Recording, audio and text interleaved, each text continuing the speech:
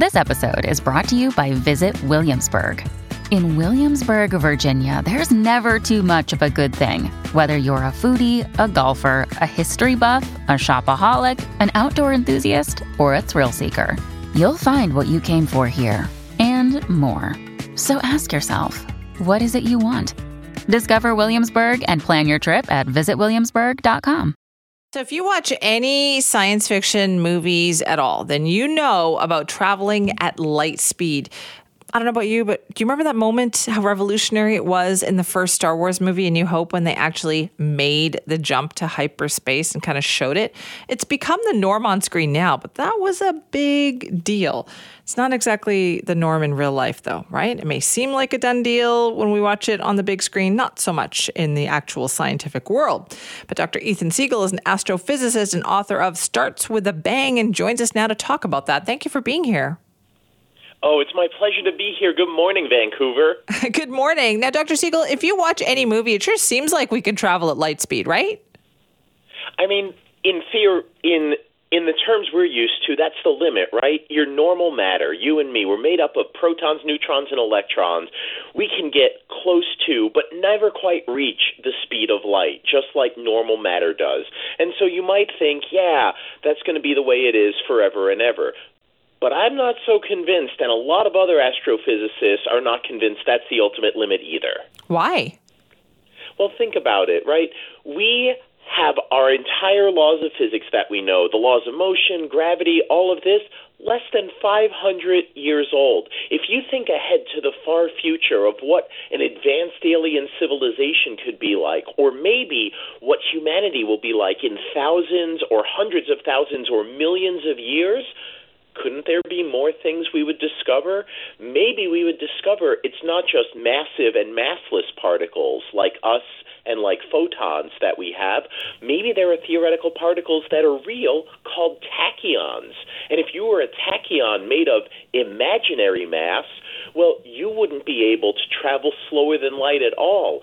As you went faster and faster, you got more and more energy, you'd approach the speed of light from above. And if you slowed down and lost that energy, you'd wind up going faster and faster, approaching infinite speed. Who knows if that will be discovered?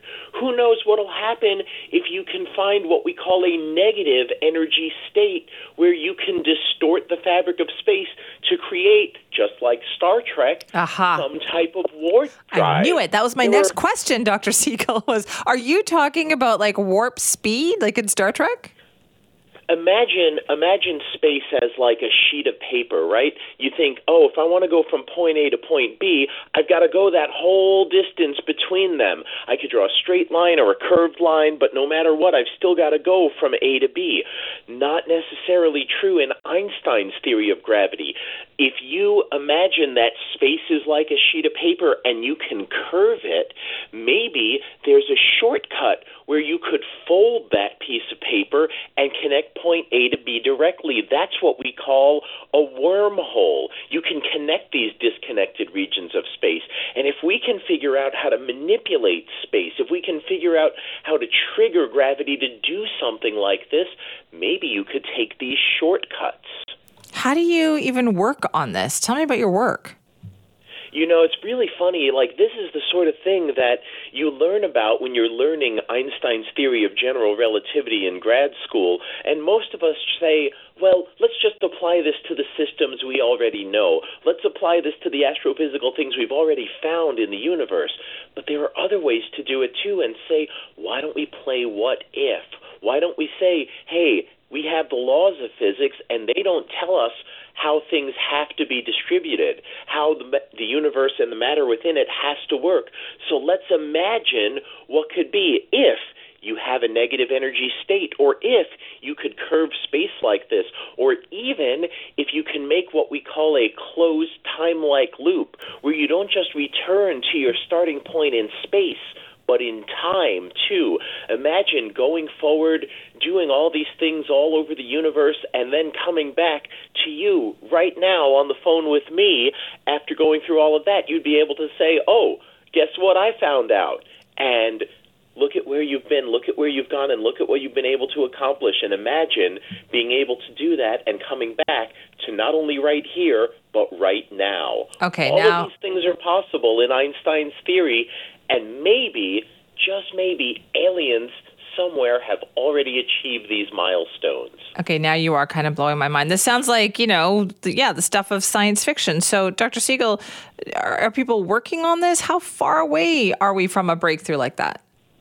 In some ways, we're still in the theoretical stage. We have people doing experiments trying to test these, and so far, we don't have anything compelling. But this is the important thing about science. If you go back 100 years, wouldn't something like GPS seemed impossible? If you had gone back 200 years, wouldn't something like electricity have seemed impossible? If you went back only 70 years, wouldn't have something like an MRI machine seemed impossible? So when we talk, not just, imagine 10 years, 20 years, 100 years in the future. Imagine thousands of years in the future. Do you really think we won't have discovered new laws and properties and particles in physics?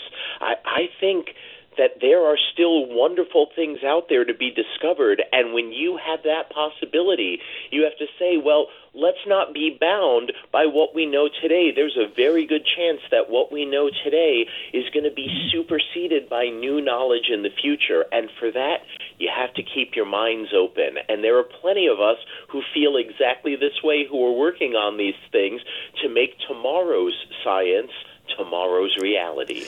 Dr. Siegel, I always wonder this when I talk to incredibly smart people like yourself, and that is, do we imagine it first? Do we invent it, in Star Trek and see that and then raise a generation of scientists who think, I wonder if we could actually do that? And it comes kind of full circle? That's a way to get into it. That's a way a lot of people wind up getting into it. But my story is exactly the opposite. I got into this because I was looking at the science and I said, wow, look at all of these possibilities. And then I would see the fiction and I would say, oh, look, someone's been inspired by these possibilities and they've gone and made this. We talk about wormholes like it came out of science fiction. It didn't in the 1930s. It came out of a scientific paper written by Einstein himself along with his then graduate student Nathan Rosen. And they made what was called an Einstein-Rosen bridge, which is the inspiration for today's wormhole. So while we think often, we imagined it in science fiction and then it became tomorrow's reality, the truth is often the other way around, that actually some scientists thought of it first and said, here's what's possible, and then someone who was interested in writing science fiction took that and incorporated it into their work. So sometimes it is science fiction that inspires what we're going to build in science, and I think the cell phone, for example, was a great example of that. But other times, like in the case of warp drive or wormholes, it's science that imagined it, and now it's science fiction that inspired us to try and make it a reality. I love it. Dr. Siegel, thank you so much for your time. It's my pleasure, and good morning, Vancouver. Enjoy. Good morning to you. That's Dr. Ethan Siegel, astrophysicist and author of Starts with a Bang, talking about the theoretical concept of traveling faster than light speed and how it's being worked on, how it is theoretically possible. And we do see it, right, all the time in movies and TV, but there are people out there who are working on it.